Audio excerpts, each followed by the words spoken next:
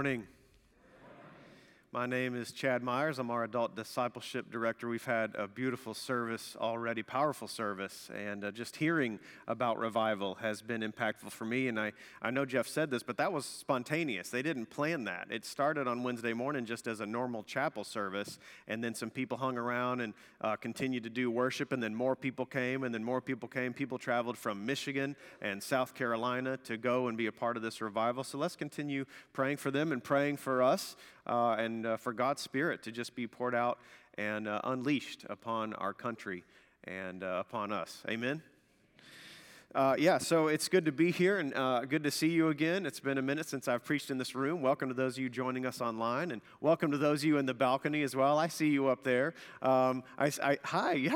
And I see 2 of our 4 kids, so we're batting 500 for Christians. Good job. That's why you have multiple kids, so you feel better when some of them, come to church. So just giving you a hard time. In fact, it must run in the DNA because I loved growing up in my Southern Baptist church.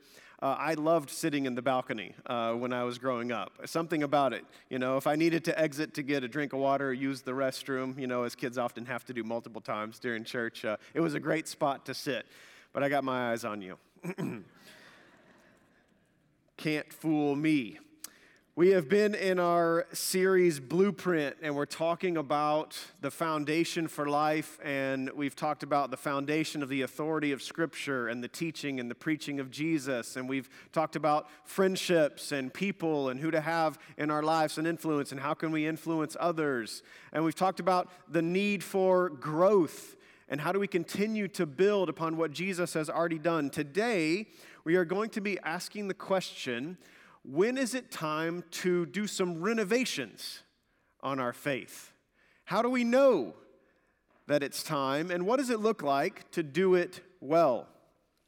There was a recent article in Forbes magazine that a couple had bought a house just before the housing market went crazy. So the beginning of COVID, they bought a house, and they got all the concessions they wanted in the house. They even walked in with some equity, and they knew that going in, they were going to need to do some renovations. They weren't wild about the colors. They weren't wild about the floor, and they wanted to add a big, large door where there wasn't, so that was going to need to be custom built. And so they were really excited about it, and they got a hold of the contractor, and the contractor started the work, and it was supposed to be 1 month. 1 month turned into 2 months. 2 months turned into 3 months. 3 months turned into 6 months. And the couple was so disheartened that the contractors continued to make mistake after mistake after mistake that they just asked them to politely stop working on the house. $20,000 later, the couple had to go redo the paint. They looked at the floors. Half of the floors were painted where they wanted them stained. They still needed to redo the tile, and they had to reorder the custom door. Have you ever had a renovation gone wrong? How do you know when it's time to do some renovations on the house of faith that we've been building, which is our lives? Statistics say that some people do home renovations every 3 to 5 years. I thought that was quite frequent until they threw in there, adding a coat of paint is a renovation. Well, let's say you've been a Christian for, 3 years, 13 years, 30 years. Is it time to do some renovations on your faith, some updates, some refreshers? And how do you know, and what does it look like? People love DIY shows today. They love DIY shows. They love home makeover shows. They're so popular. In fact, they're so popular that people will tune into these shows and they will try to do it themselves. They love the tearing down of things. They love the building up of things. One popular one is the Property Brothers. One of the Property Brothers says his favorite part is the destruction phase. When you get to go in there and you just get to, hey, we're going to knock down this wall. So you get your glasses on and you get your sledge out and you take down that wall. And I would argue that it's his favorite phase because he knows that they're not just going to destroy, but they're going to rebuild. There's something in the heart of humanity that just doesn't want to just see things destroyed, but we want to see things restored and remade. And I wonder if that's in our own heart. We wonder if maybe it's not too late for some of us. Maybe we're wondering if we can be restored, if we can be remade. So when I'm talking about renovation, I'm not talking about simply destruction. Renovation does not mean desolation. We're not just tearing down. We're not just deconstructing, we're reconstructing. We're looking at things and saying, what needs to shift? What might need to change? How do I need to rethink things? All upon the firm foundation that has already been laid, which is the message of Christ and the authority of the Scriptures. So that's what I want to talk about this morning. God is a renovating God. When you look at the Bible and the introduction to the Bible and the story of Scripture, you see that God has already placed a blueprint. It's creation. And He set this blueprint up, and He has actually confined Himself and the way that He works to the blueprint of the created order. But we all know that sin broke and marred and hurt like a parasite, attached itself to the goodness of God's creation. And so we're wondering what's going to be done with humanity and all creation. Listen to Matthew 19:28. God is a renovating God. God is a restoring God. Listen to this. Jesus said to them, "Truly I tell you, at the renewal," if you like to underline things, you can underline that or highlight it. "At the renewal of all things, when the Son of Man sits on His glorious throne, you who have followed me will also sit on 12 thrones, judging the 12 tribes of Israel." This is an interesting Greek word. It's actually a compound word. The Greek word here is made up of two words, one of them which is pelen, which means to do again. It simply means again. And the other word, you'll know it'll sound familiar as soon as I say it, genesia, which can mean origins or beginning. So, quite literally, Jesus is saying, "Truly I tell you, at the beginning again, at the remaking again, at the starting over again," and it's meant to take the reader's and the hearer's mind all the way back to the book of Origins, to Genesis, and say something like whatever Jesus is doing in His death and resurrection and His renewal of the cosmos through the people of God, it's going to be something in continuation with where the story started. It's a remaking. It's a renovating. It's not a destruction. Somewhere along the lines, we've misunderstood God as judge. The Old Testament paints a positive picture of God as judge. The Hebrews wanted God to come and judge because they needed an advocate on their behalf, somebody who would stand in their midst and say, "I found them, and I judge on behalf of them against all the evil and persecution that's come their way." And God is not simply up to destroy the good things that He's made. He is a renovator. He wants to renew. He wants to begin again. Eden restored, and even further. This is confirmed in Colossians 1:20. "And through Him to reconcile to Himself all things, whether things on earth or things in heaven, by making peace through His blood shed on the cross." He's a renovating God. He's a restoring God. So how can you tell if your faith might need a little bit of renovation? I'll give you three brief things. First, your love for God has grown cold. If our love for God and our love for others has grown cold, we might need some faith renovation. Jesus says in the Gospels, because of the presence of evil and how evil manifests itself in different ages and in different times, the temptation will be to look out on the evil that is taking place, to look out on the harm and the hurt and the pain, and for our hearts to grow hard, cynical, critical, for our hearts to close up and grow cold. and say, well, I don't know if God's really moving, if God really exists, if God really reigns. Could those promises that God made in the Scriptures still be real and relevant 2,000 years later? And why does it look so bad? And Jesus said, there's a temptation because the days of evil will grow, that the love of many will grow cold. And the hope is that we are not in the many, that our love grows cold. I'm not a student of revival, personally. But I've listened to students of revival, and they often say that there are two key ingredients for revival to take place. One of them is confession, and the other one is prayer. Confession of sins and prayer. And if we want white-hot revival, we might need to feel the weight of our own sin. I don't need to feel your sin, not the sin of them out there. Y'all's sin out in the world, right? No, my own sin, my own brokenness, my own failure to live up to who I even want to be and who God designed me to be. And I need to feel the weight of that, and that lead me to confession and lead me to prayer.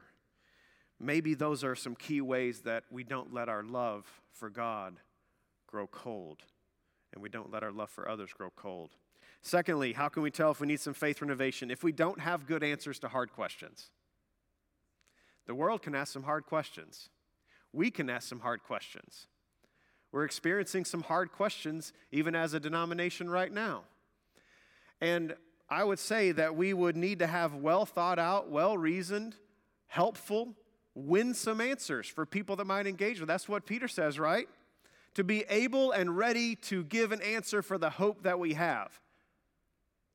And sometimes the questions change. So questions that were asked 20 years ago may not be the questions that are asked today. Questions that are asked today may not be the questions that are asked 20 years from now. It's each generation's responsibility to say, what are the questions about faith? What are they coming? What are the hard questions? Let's tackle them head on. Let's be prepared and have some good, thoughtful answers. Let's avoid what I like to call bumper sticker Christianity, right?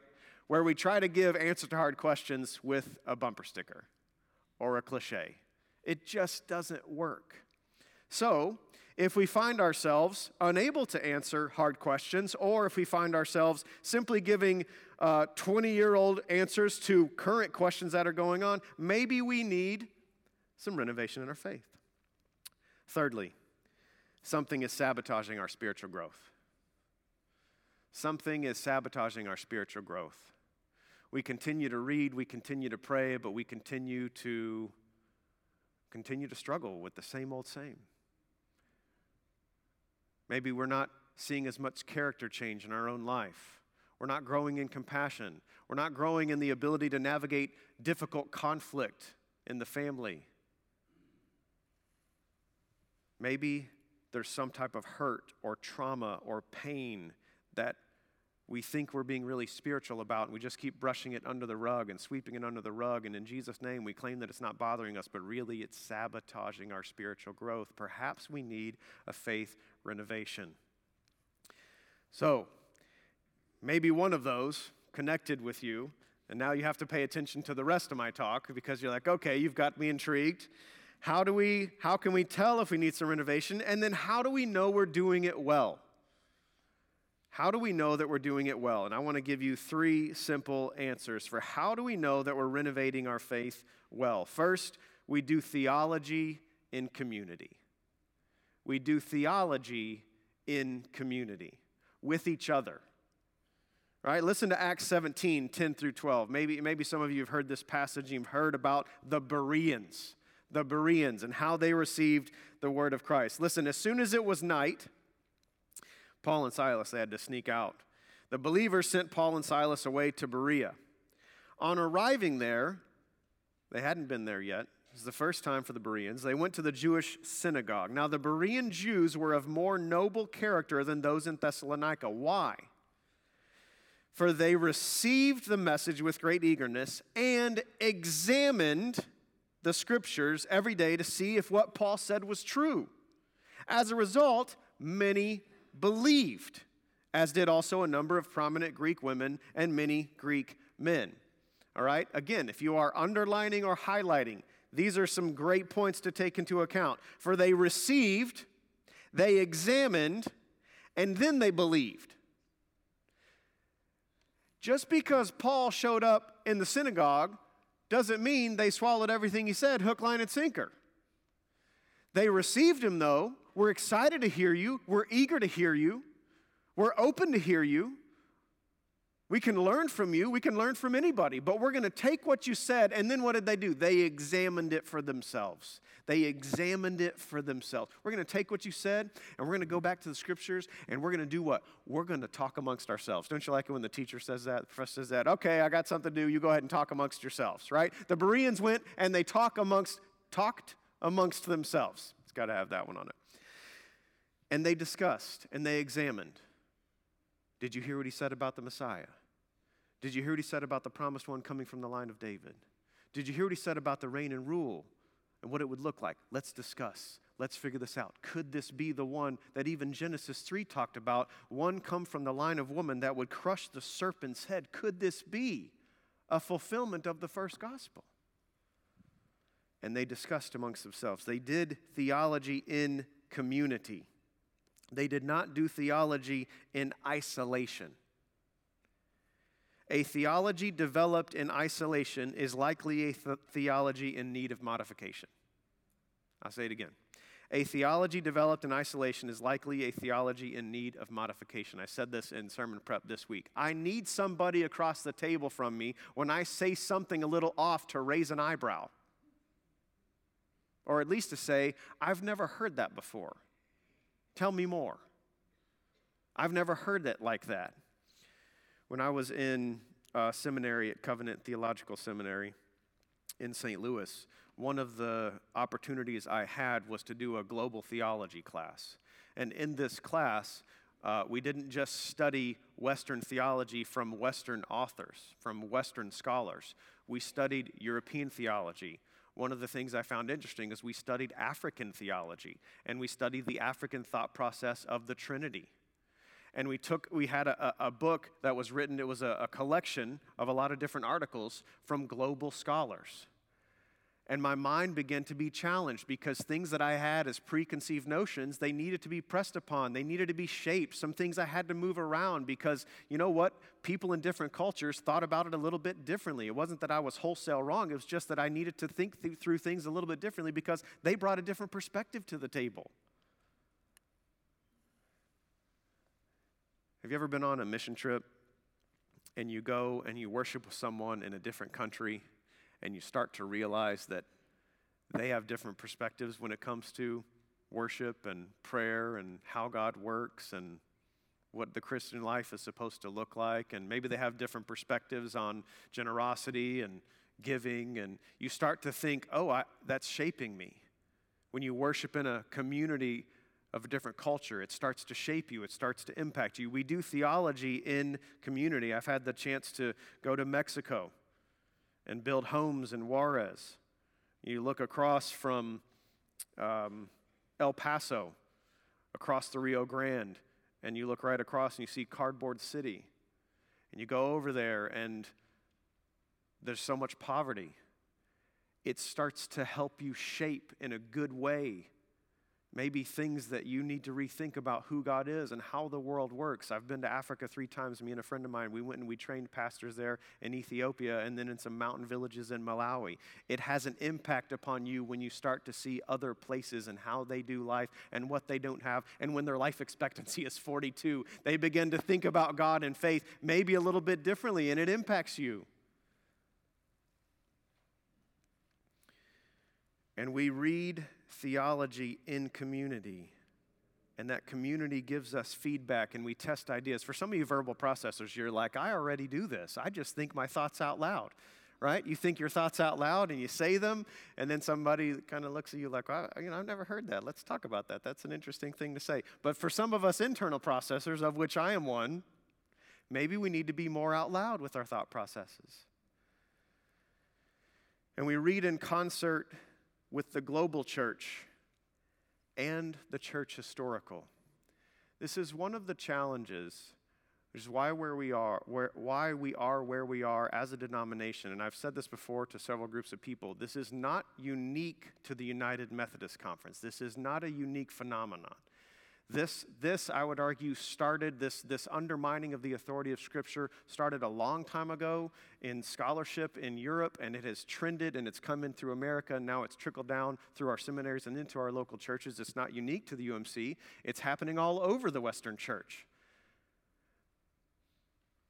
But there is a need to read theology in our community in the sense of a global community and in the sense of our historical community. Has the church always thought like this? What does the church in the South think? What does the church in the East think? What are they saying about these things? And we start to realize that we have a lot in common when we talk about Jesus being the Son of God, when we talk about the Scriptures as being God-breathed and God exhaled, and they are reliable and trustworthy, when we talk about a virgin birth, when we talk about a death and an actual physical bodily resurrection, when we start to get into practical ethics on human sexuality, we start to realize that the traditional Orthodox interpretation of Scripture is actually in concert with the Greek Orthodox Church and a Roman Catholic Church and the Church in the East and the Church in the South and the Church historical. So the burden of proof does not lay upon those who would like to maintain the history of a traditional interpretation. The burden of proof lays upon people who say, I think everybody got it wrong.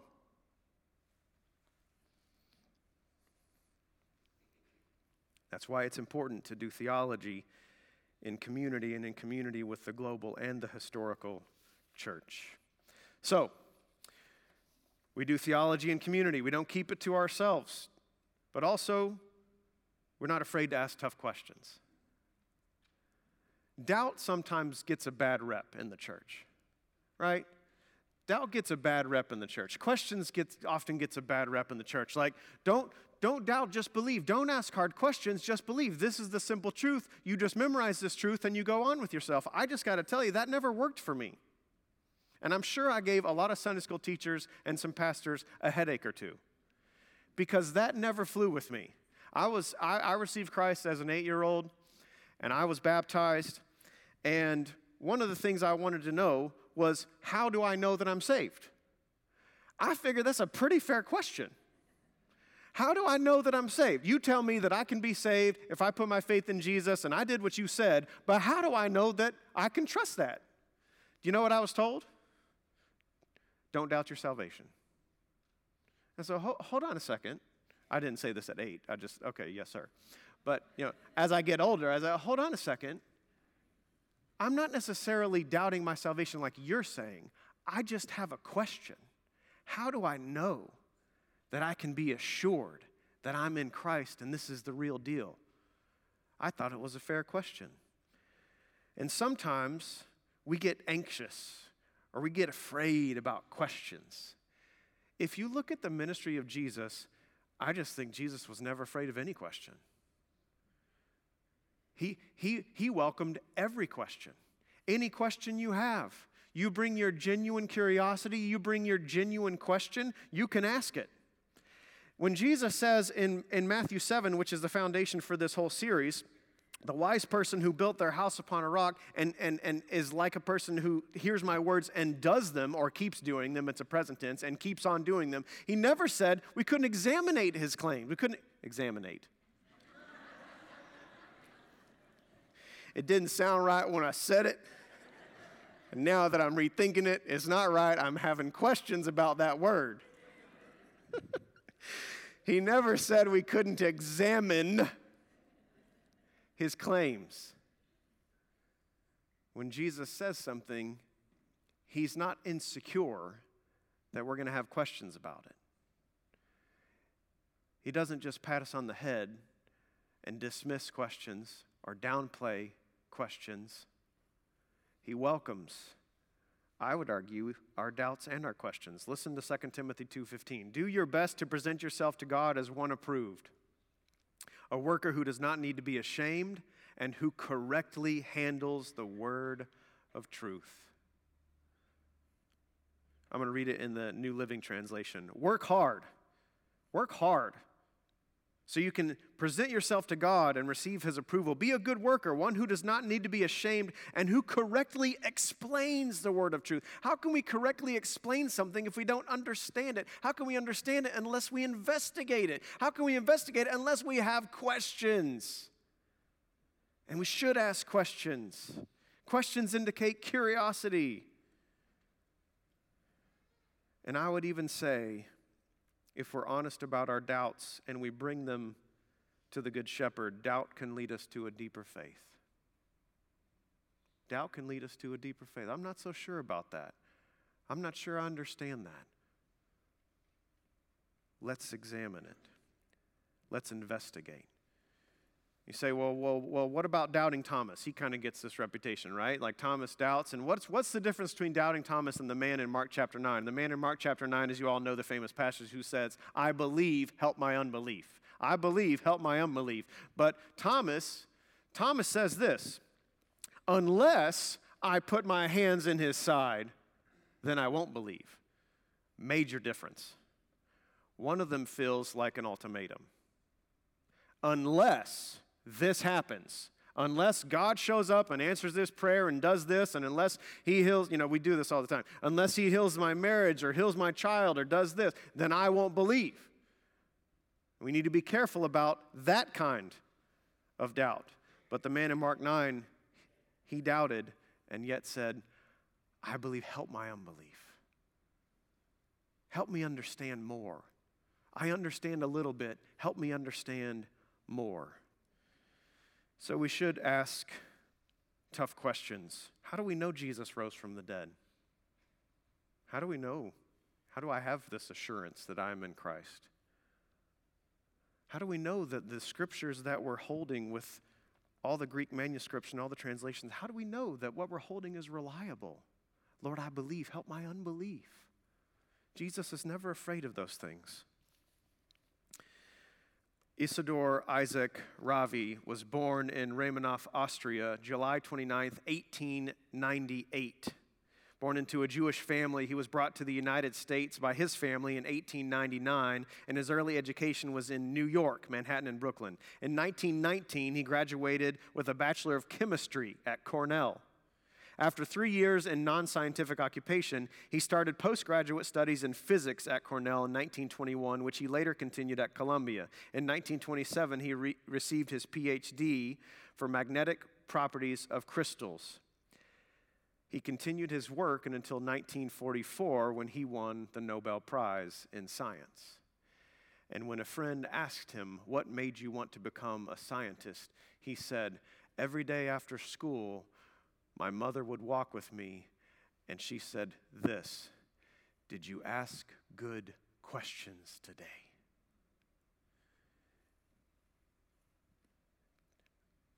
Did you ask good questions today? We do theology and community. We're not afraid to ask tough questions because God is a big God and he has very satisfactory answers, I believe. And lastly, we measure the process by the fruit that we bear. We measure the renovations by the fruit that we bear. I was teaching our staff, leading our staff in a Bible study this week, and we were talking about spiritual disciplines and the importance of spiritual disciplines, but also cautioned us and said spiritual disciplines don't necessarily equate spiritual growth. Just because we do spiritual disciplines, read the Bible, pray, fast, corporate worship, individual worship, meditation, whatever the spiritual discipline is, just because we do that does not necessarily mean that we are spiritually growing. You say, well, why would you say that? And I would say, well, look at the Pharisees. Probably, arguably more spiritually disciplined than anyone I've ever met with their rigorous commitment to those disciplines. And yet, Jesus said, whitewashed tombs, brood of vipers, trees that don't bear fruit.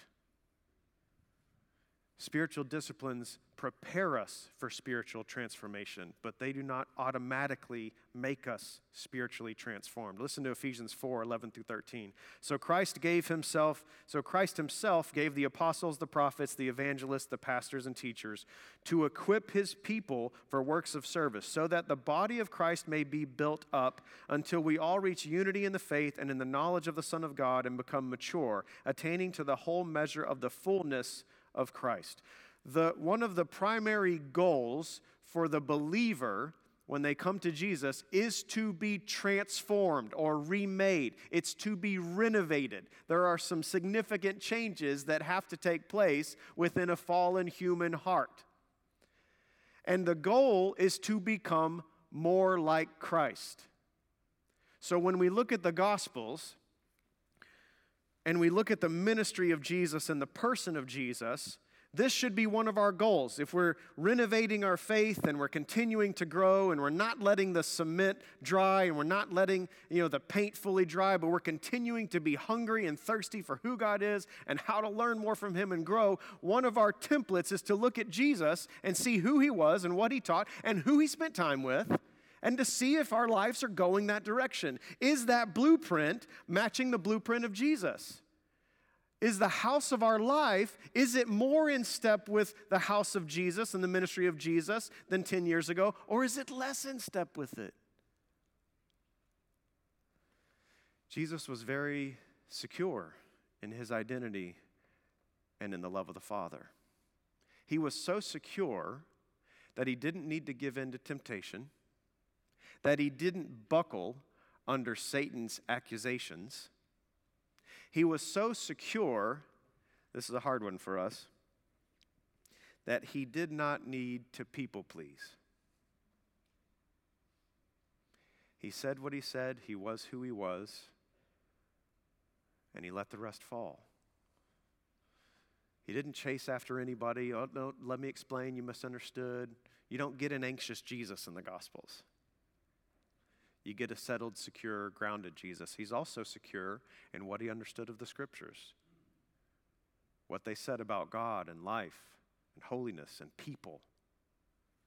And then you look at the ministry of Jesus, and you see Jesus spending time with outcasts and broken and people that can't keep their lives together. And Jesus had compassion upon those people like sheep without a shepherd, and he went to those people, and he met those people where they were, and he gave them love and a sense of belonging.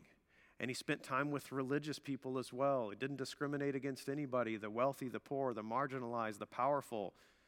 He spent time with everybody, building relationships, having challenging conversations.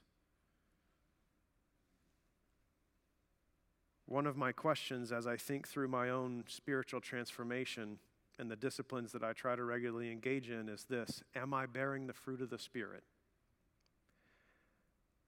Is this helping me be loving, gentle, patient, kind, good, so on? And I hope that we stay hungry and measure the process by the fruit we bear. It's heartbreaking to often see people kind of let their faith grow cold. And maybe they still read the Bible and maybe they still go to church, but they're very angry and judgmental and overly critical, and their circle shrinks for who they allow in it. We measure the process of renovating our faith by the fruit that we bear. My son and I, we started a show 2 years ago. Hello up there, still see you, good. We started a show 2 years ago, and it's called Rust Valley Restorers, and we hadn't finished it, and we still got an episode on pause that he's probably going to talk to me afterwards and say, Dad, we've got to finish this show. It's basically about these cars that people find in this junkyard. You think that they're dead, you think that they're gone, and they bring it to this company to have it remade, to have it renovated, to have it restored. And they see the potential in this car, even amidst all the rust and the flat tires and everything that's gone wrong, all the squirrels' nests that have been built inside of it. They see the potential of what it could be.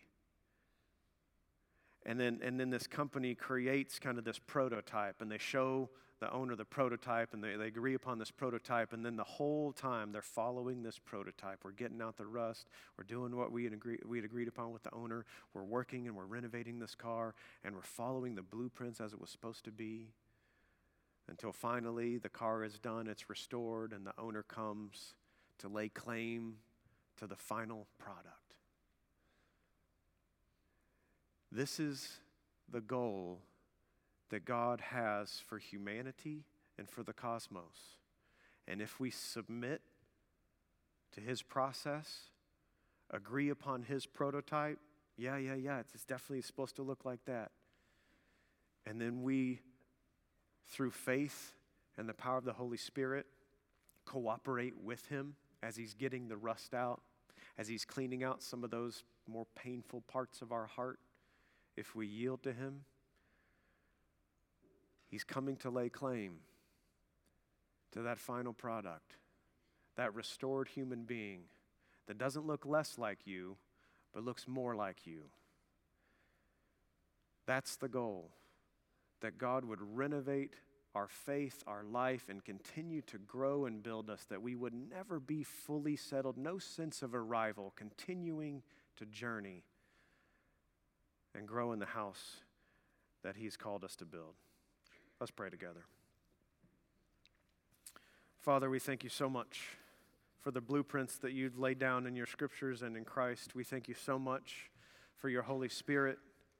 We thank you that you are a big God, that you're not shocked by our questions or our doubts or what we need to understand, that you're a welcoming God, and you say, you can bring all of that to me. In fact, why don't you come and sit? Let's have a discussion. Help us be like that. Help us submit to your process. God, for some of us in this room, we think that there's too much rust. There's too many things wrong with the engine. All the electrical wires, they're completely in disarray. There's no way that God could use me or restore me. It's too far gone, too far broken. God, give us hope. Remind us of the powerful and relentless love of Christ, and help us to walk in ruthless trust and faithful obedience to who you've called us to be. In Christ's name we pray. Amen. Would you stand with me as we close? We sing this song. Let's give this song as an offering to God, a sacrifice of worship. May we trust him, and may we obey what he's revealed to us. Let's sing together.